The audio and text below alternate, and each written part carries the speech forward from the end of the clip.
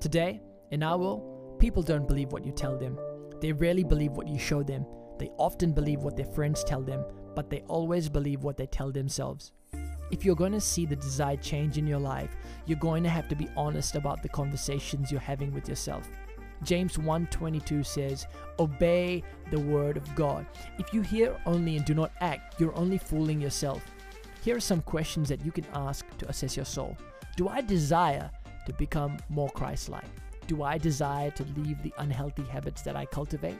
If so, what am I doing every day to apply what God says to me? I've realized and learned that listening to sermons and music may inspire me temporarily, but true change comes by having real, raw, honest conversations with myself that cause me to renew the mind through applying God's word. To learn more about me, go to joshuasingh.com.